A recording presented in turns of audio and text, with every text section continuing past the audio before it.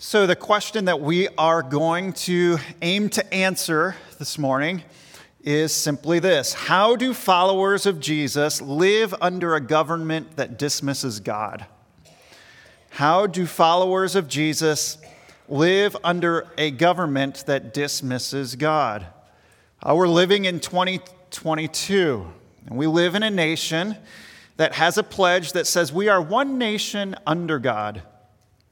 Our currency is stamped with a statement that says, "In God we trust," but we know that our government is mostly run by individuals who make decisions, who live lives and speak with a rhetoric that does not reflect submission to God. Now, keep in mind that many nations of the world have no Christian influence in their politics.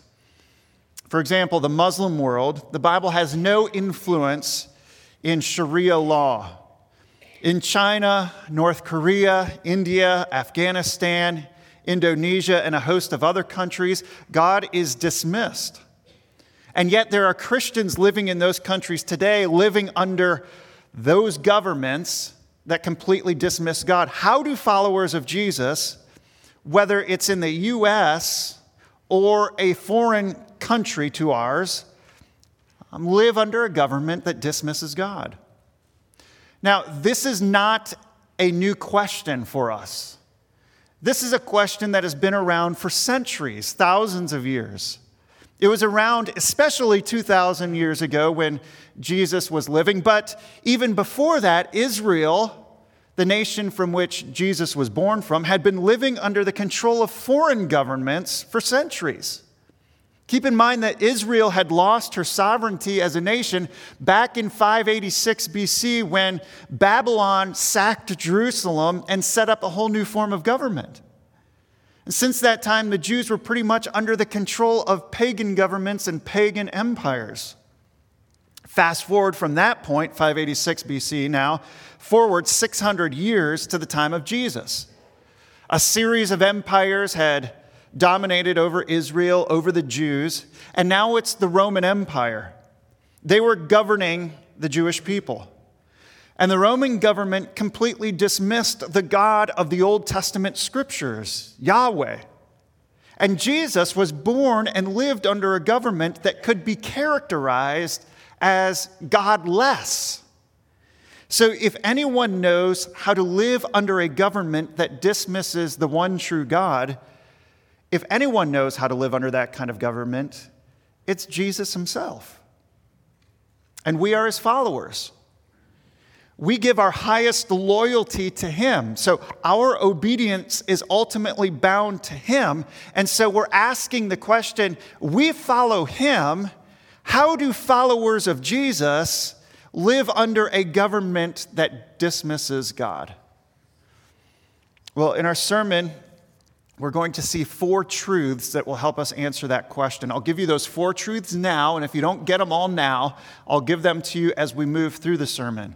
Here are 4 truths that will help us. Number 1, Jesus validates government, even pagan governments. Number 2, God created government. Number 3, we must obey government. And number 4, we must obey God. Okay, so those 4 truths will help us answer that question. And we're beginning with truth number 1, Jesus validates government. So if you're joining us for the first time, we are in a study in the book of Mark. And we have been working paragraph by paragraph through the book of Mark, and we've come to chapter 12. And we're in verses 13 through 17. But previous to this paragraph, you need to know that Jesus is in the last week of his life before the cross. It's been his mission to move from the northern area of Galilee, head south, and he's teaching the truth of who he is. He is the Christ, the Son of God. He is inaugurating a new kingdom. It's a spiritual kingdom in nature. He's moving into Jerusalem, and as he moves into Jerusalem, there are many people, crowds of people that are following him. So he walks into the Jerusalem temple, the center of the city. And what he sees there is all kinds of religious corruption where the high priests, the religious leaders, have gladly taken the center of worship and converted it into largely a center of commerce where sacrifices are being sold and currencies are being exchanged. And Jesus looks at this and says, no, this is supposed to be a place of meditation and prayer. And he walks into the temple complex, upends the tables, drives out the business dealers, and, if you will, cleanses the temple of its commerce and corruption. The religious leaders come up to him, they can't have any of this. They say, by what authority have you done these things? And so Jesus doesn't respond with a direct answer. Instead, he tells them a parable. And in the parable, it's about an owner who owns a vineyard. That's what we covered last week. And this owner sends messengers to the workers in the vineyard, but the messengers are killed by the workers over and over. So eventually he sends his son, and the son is killed by the workers in the vineyard. And the answer to the question, by what authority do you do these things? The religious leaders are knowing that he is indirectly answering them, I do this by the authority of my father, the owner of the vineyard. Now they're ticked at him, and they're trying to trap him. They're trying to get rid of him because he's starting a movement that is eroding them as leaders. And so in verse 13, our paragraph this morning, it says that they sent to him some of the Pharisees and some of the Herodians to trap him in his talk. Now, two unlikely groups are forming a coalition here. Here are the Pharisees and the Herodians. The Pharisees are Jewish leaders, religious leaders who are anti-Roman government. They want their Jewish Messiah to come and rescue them from out from underneath the empire. There's also the Herodians. They are another Jewish group, and they are pro-Roman government. They're Jews who enjoy an upper echelon status in society, probably because they have supported the government, and that government in return has given them a level of upper class status. It's an unlikely alliance, and yet this alliance could be summarized by that saying, the enemy of my enemy is my friend. And right now, both of these groups, the Pharisees and the Herodians, look at Jesus as their enemy, and they say, okay, we've been at odds with one another, but if you're an enemy of Jesus, we're an enemy of Jesus, let's be friends together. So this group, this alliance is coming before Jesus, and they want to trap him with their words.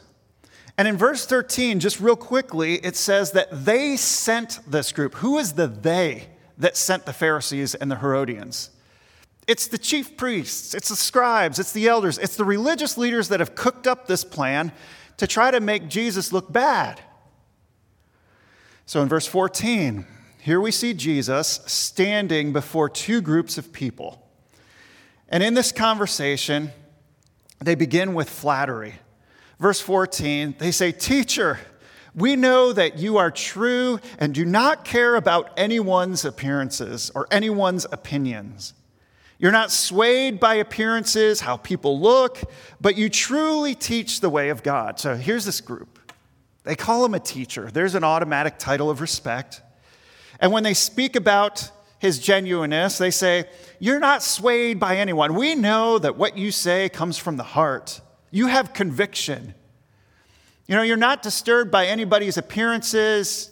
You're not swayed by how they look in front of you. And you truly teach the way of God." Okay, let's get the flattery out of the way. What's going on here? Here's the test. They ask the question, is it lawful or right? And by asking it that way, they're asking, is it right in God's eyes to pay taxes to Caesar or not? Should we pay them or should we not? Now put yourself in this situation for just a moment. You have the Pharisees who hate the Romans asking this question. And of course, they think that you as a Jew should not have to pay taxes to this pagan Roman government. And on the other hand, you have this group of Jews, the Herodians, who support Herod's dynasty. And they believe you should contribute to the coffers because, after all, you live in the Roman Empire. Now, there's another part of this story that's not in the text, but is in history to this. In the year 6 AD, a man by the name of Judas became so enraged over the Jewish taxes, or the taxes that were imposed on the Jews, that he led a revolt against the empire, and the empire squashed him. And the idea is here that if Jesus would go down that path of Judas, he's going to be facing the Roman government, and he's going to be squashed. So here's the Pharisees, here's the Roman government, here's the question. The Romans believed that their Caesar was Lord. They mocked the Jewish customs. Should we pay taxes to this government? I mean, they're pagan in all of their ways. And the Pharisees are standing there, they're shaking their head no. And then there's the Herodians shaking their head, well, yep, we owe them taxes. So that's the test. How's Jesus going to respond? Well, Mark says in verse 15 that he knows their hypocrisy. He knows that behind this question is not a desire to learn, but a desire to ruin him. And so he cuts right through the hypocrisy. Now, I was thinking about this last week. What could we compare this moment to? It's kind of like the briefing room at the White House. You know where those, press people are, the journalists are, and they're all asking questions, but you know that they're asking questions to try to make the leader either look really good or look really bad. And no way, it doesn't matter how you answer it, they're going to run with a story that goes one direction or another. That's what Jesus is in right now. How's he going to cut through this? Well, he cuts through it first by just saying, why are you putting me to the test? I know what this is. You're not asking out of sincerity. And then he says, bring me a denarius and let me look at it. Denarius was simply a Roman coin. It was worth the amount of one day's work, but it was also the coin that was required of the Jewish tax. So somebody brings him a denarius. And you can imagine Jesus looking at it for just a moment in front of the Pharisees, in front of the Herodians, and now the people who are gathered around him wondering, what is Jesus going to say? And he takes the coin and perhaps lifts it up and puts it in front of their faces, and he asks this question: whose likeness and inscription is this? Well, it's pretty obvious. The coin belongs to the Roman government because the picture or image of Caesar is on that coin. And so they say it's Caesar's coin. It belongs to Rome. So Jesus says this in verse 17. Here's the answer to your question. You must render or give to Caesar the things that are Caesar's, and, we don't stop there, to God the things that are God's. And with that answer right there, Jesus cuts through both of them. He addresses both groups with that statement, saying it's not an either-or position. It's a both and here. Caesar has a realm of authority, and you need to render or give to Caesar within the context of his realm of authority. And God has a realm of authority, and you need to give unto God within that realm of authority. And the people standing there just marvel. They had never heard an answer like this. And yet this answer validates secular government. This answer says that secular government has a legitimate position to be where it is. Keep in mind, this is the same government that in just a few days will commit the most egregious of sins by putting Jesus on the cross. So here in verses 13 through 17, truth number one is simply this: that Jesus validates government with this statement. Render to Caesar the things that are Caesar's. Render to God the things that are God's. So as Christians, as Christ followers, we understand that government has a valid place. Now, why can Jesus make this statement? Why is it that he can validate government? What's the ground underneath that statement? Let's move on to point number 2. Point number 2 is this: God created government. God created government. One of the earliest signs of government in the Bible is found all the way back in Genesis chapter 9, verse 6. You probably could go back to Genesis 1:28, where God tells Adam to exercise dominion, to govern the world here.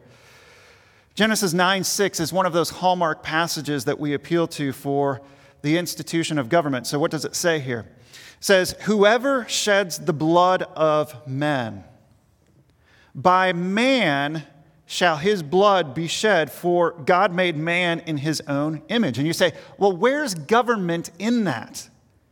The government in that is by the phrase, by man. So whoever sheds the blood of man, whoever commits a murder, God comes around and says, okay, by man shall his blood be shed, meaning that there is to be some sort of institution in place that takes care of the murder that's there. Man is supposed to govern over the murderer. Okay, let's look at the New Testament. I didn't put this on the screen. Let's go over to Romans chapter 13 for a few moments. Romans chapter 13. You can take your Bibles and turn there because we'll be looking at this passage for a little bit. 7 verses here that I want you to see. God created government. Romans 13, verse 1, "Let every person be subject to the governing authorities." Why is that? "For there is no authority except from God, and those that exist have been," here it is, "instituted by God." Okay, so when you step back from verse 1, you see that God is in control and instituting every authority that exists. Verse 2, "Therefore, whoever resists the authorities resists what God has appointed, and those who resist will incur judgment." Again, there's the language of God appointing. So God has created the government. God appoints the government. Verse 3, "For rulers are not a terror to good conduct, but to bad. Would you have no fear of the one who is in authority? Then do what is good, and you will receive his approval." Verse 4, "For he is God's servant for your good." Now, notice the language there. The government is God's servant. So they should be ruling as though they are obeying God there. But nonetheless, you see that God has appointed them to these particular tasks. Continues on, "But if you do wrong, be afraid, for he does not bear the sword in vain, for he is the servant of God, an avenger who carries out God's wrath on the wrongdoer. Therefore, one must be in subjection, not only to avoid God's wrath, but also for the sake of conscience.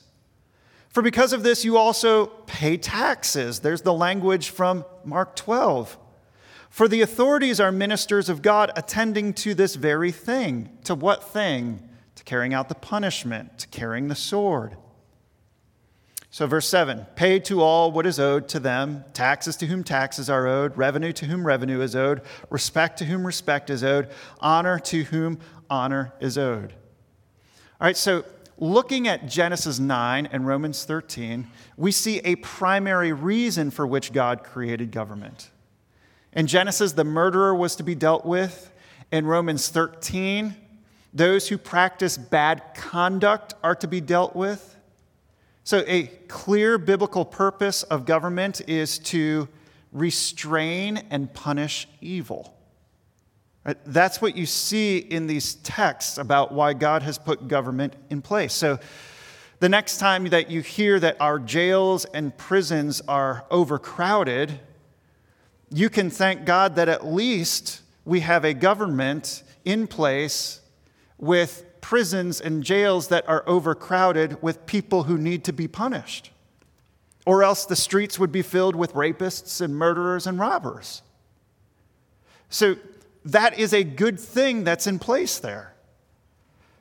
Now, in terms of God creating government, you see Old Testament examples of God being pleased with his people entering into secular governments. So government is not a bad thing. God actually brings people along and says, I want to use you in government. You read about Joseph. Joseph, at the end of Genesis, he's a man who walks with godly integrity. God brings him into the Egyptian empire and places him at second in command to accomplish his purposes. There's Daniel. God's hand was on this man. God led Daniel through an exile where he's taken to Babylon, pagan government, and God appoints him to a high-ranking position in the Babylonian government. And so here you see that, again, God is using government. He's instituted government. And Jesus' statement about rendering things to Caesar, the things that are Caesar, is validating that government. We look at all of this and we say, of all people, Christians should never be anti-government. Jesus validates it. God created it. We accept it. We loathe corruption. We despise immorality. But even a corrupt government in place like the Roman Empire can have qualities sprinkled into it to accomplish God's good purposes, to restrain evildoers.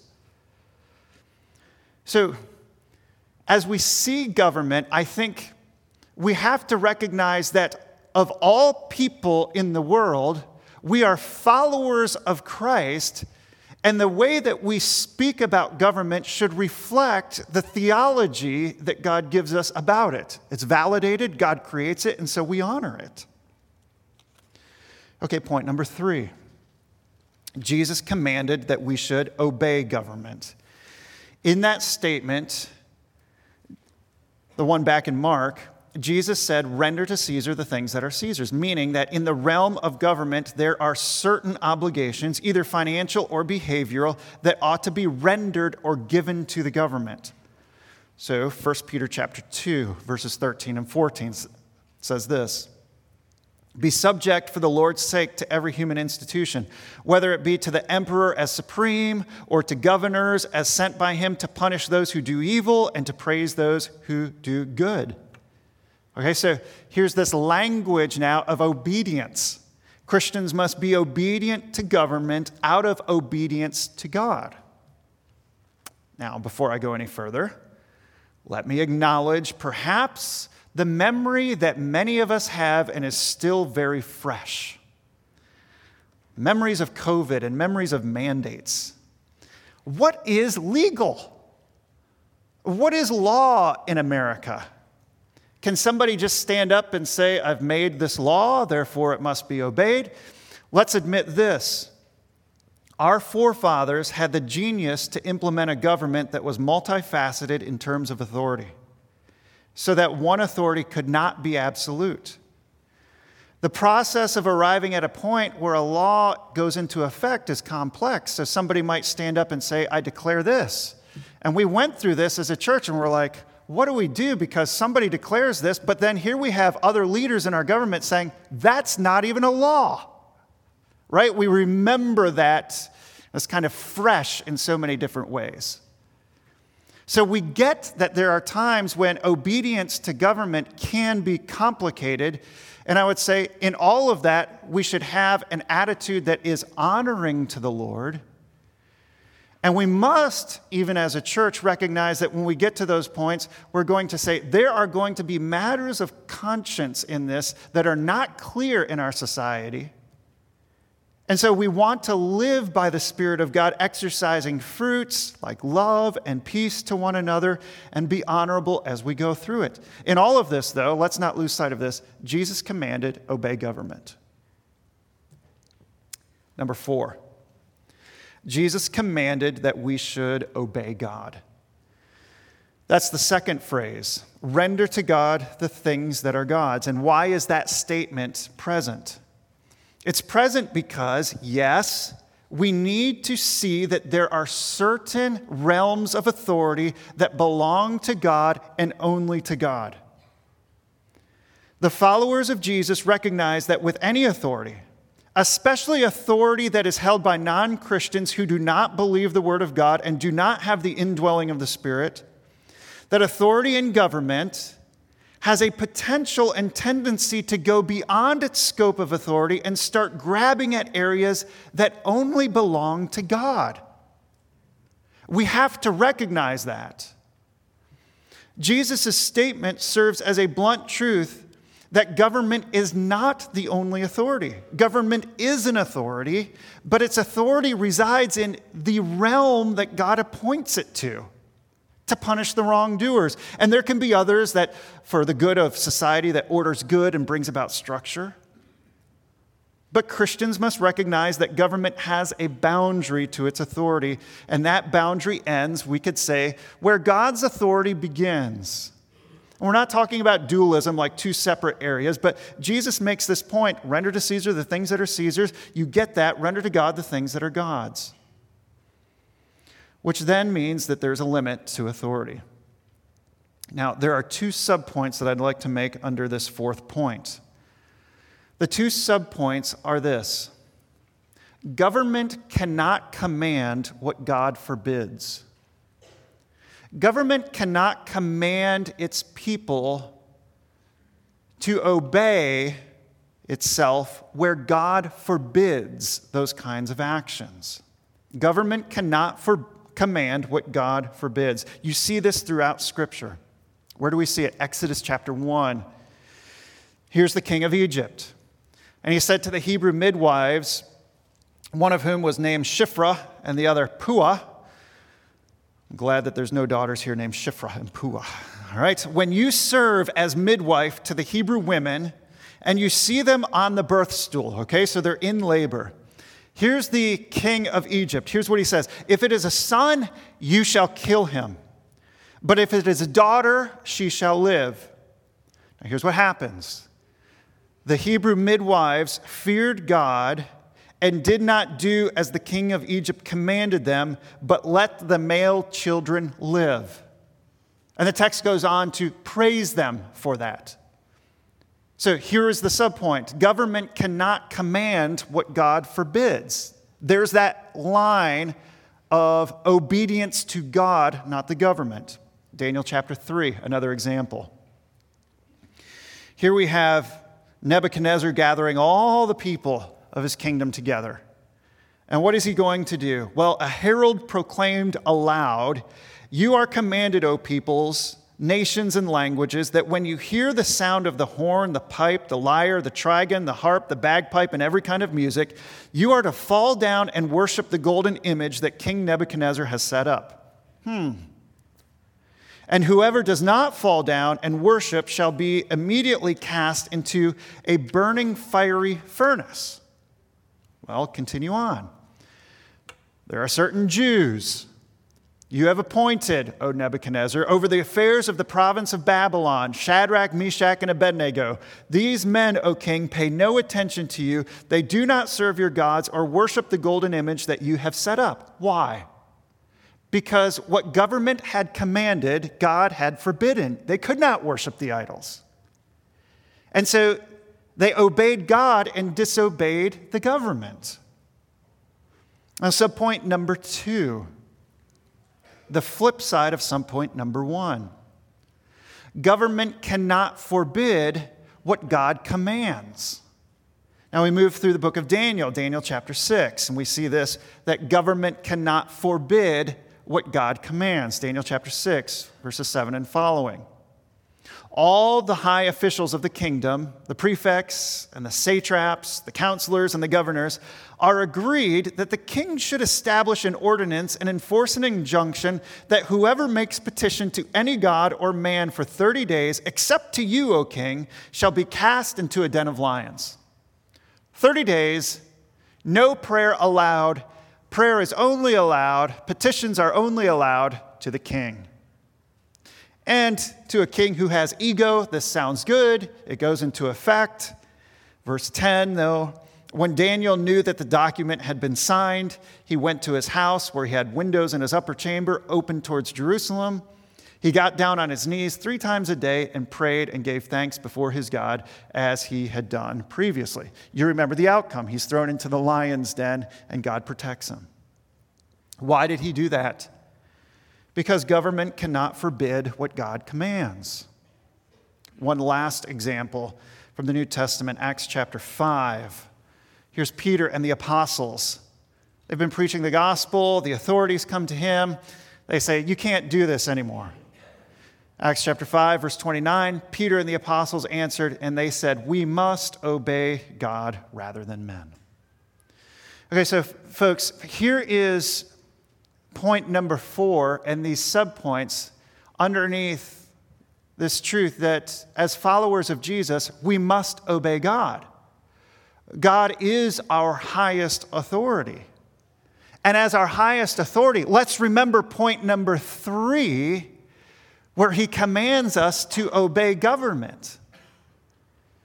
Now, right now, thankfully, I cannot think of any particular act that the government commands you and me, to do today or this week that would be a direct act of personal disobedience to God.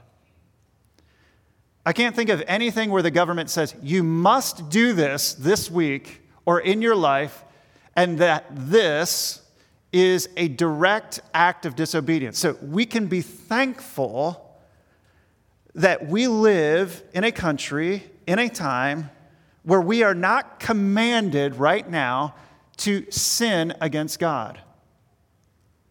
And yet, if the time were to come where that would be the case, we would have to come back to these truths and realities where we would say our highest loyalty is to God. I can't do that like a Daniel or a Shadrach, Meshach, and Abednego or the apostles. I can't enter into that sin and practice that. Now keep this in mind, full circle. What about the corrupt government that is funding all kinds of sinful practices? Am I not participating in that sin when I give my taxes to that government? And here's Jesus looking at the Roman Empire, who is going to carry out the worst of sins in just a few days. And he says, no, render to Caesar the things that are Caesar's. Why? Because the Caesar is accountable to God for what he does with your taxes, not you. And so God, in his grace, can lead us along as followers of him and say and make these statements that are wisdom for us to follow. Just render to Caesar and render to God. Now, when the government commands what God forbids, I must obey God. I must choose God every time. Our government does regularly permit and legislate practices, legalizing practices that are sinful and disobedient to God. And our government asks you now to vote in order to affirm or implement laws and legislation that is disobedient to God. Now, the Bible has something to say about that. Isaiah chapter 5, verse 20. Woe. Woe to those who call evil good and good evil, who put darkness for light and light for darkness. We are living under a government that is accountable to God, where politicians are saying, this is right, therefore you should vote for it. And they are accountable to God. God says to them, woe to them. So the politicians in Lansing, the politicians in D.C., are all going to have to stand before the judge and answer for themselves. Now, for example, what would be a case of this? Tuesday, November 8th. You are going to vote on Proposition 3.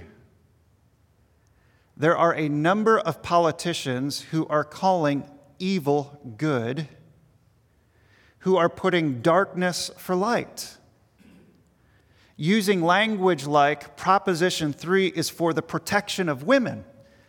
And we say, of all people, Christians should be protecting women. In all places, or in any place, the place in and among Christians, women should be protected and spoken highly of. Language like reproductive care. Well, I've reproduced 4 times, and I'm happy for that. And I hope there's care in there. But when language like reproductive care is inserted into legislation, and it means something completely opposite of that, woe to those who call evil good and good evil. Woe to a governor who puts that kind of wording into a law trying to deceive those into thinking it's better than what it is at the expense of babies. So Prop 3 asks you to make abortions available to women all the way up to delivery. It's going to ask you to say yes to young girls who are pregnant to be able to access an abortion without parental permission. And when you think about the logic of that you can't send your kid to the doctor to get a hangnail taken care of without parental permission, this kind of legislation says, this is good. This is needed. And God, his perspective is woe. Woe to that leader who would call evil good. So here's a case where Christians are looking at Caesar and they're looking at God. And you cannot get behind a government that commands what God forbids. Now, let me backtrack that. I shouldn't say it like that. You cannot vote for a piece of legislation where a government commands what God forbids. Government should not permit what God forbids, and in this particular occasion, or this particular case, on Prop 3, Christians, whether you're Republican or Democrat, you would follow God when it comes to Prop 3. We must obey God. We must obey government. In government, we understand these principles that government cannot command what God forbids, and government cannot forbid what God commands. We follow God. We recognize that God created government for our good, and we're thankful for our government. And if anybody is here this morning who works in government, thank you for working in government. God has created the government, and you are a part of his plan. Thank you for facilitating things along, even though there's all kinds of negativity and all kinds of even negative talk that comes from Christians. Thank you for your work. And we know that Jesus validated government. So, folks, as we go from here, let's be Christian in our attitudes. Let's be Christian in our rhetoric. Let's be Christian in our practice. But how can we end this sermon? Let me give you 2 passages in closing. 2 Peter chapter 3, verses 13 and 14. We long for the day where righteousness will dwell. And here we see that according to his promise, we are waiting for new heavens and a new earth in which righteousness dwells. Therefore, beloved, since you are waiting for these, be diligent to be found by him without spot or blemish, and be at peace. So right now, this is where we live. This is where we are. God has called us to this particular time in history. And he says, be diligent right now to be found by him without spot or blemish, and be at peace, even as it relates to this institution of government. But notice the first phrase, that we are waiting for a new heaven and a new earth in which righteousness dwells. That is what God is calling and moving us along to. There is coming a day where there will be a new heaven and a new earth, and all corruption will be gone. And what will be present and characteristic of all people in that new heaven and earth is righteousness. And you might be here and you might say, tell me more, tell me more. I just want you to know the path to this new heaven and a new earth is only through Jesus alone. Jesus says, come to me and I will give you eternal life. So friend, if you're here and you're here for the first time and you're hearing this language about government, you're hearing this promise about the future, about a new heavens and a new earth, it's the truth that God is bringing his people into a new government someday, into a new heavens, new earth, and Christ will reign. It's Christ whom we hope in. We can't expect Christ to rule now. We know that depravity is part of our society, and yet what we do as pilgrims and exiles here is we look forward to the promise that God will fulfill. There will be a new heavens and a new earth in which righteousness dwells. Then we go to Revelation 22, verses 1 through 3. Then the angel showed me the river of the water of life, bright as crystal, flowing from the throne of God and of the Lamb through the middle of the street of the city. Here's this picture of God ruling, and the Lamb, there's the Son. Also on either side of the river, the tree of life with its 12 kinds of fruit, yielding its fruit each month. The leaves of the tree were for the healing of the nations. Notice what's going to happen. The nations will be healed. No more corruption. No longer will there be anything accursed. But the throne of God and of the Lamb will be in it, and his servants will worship him. This is how we live now. We live now knowing that God has a plan for us that will come to fruition in the future. And so how is it that we as followers of Jesus live under a government that dismisses God? We come back to this reality. Jesus validated government, so we follow him. God created government. We obey government. We obey God. Let's pray.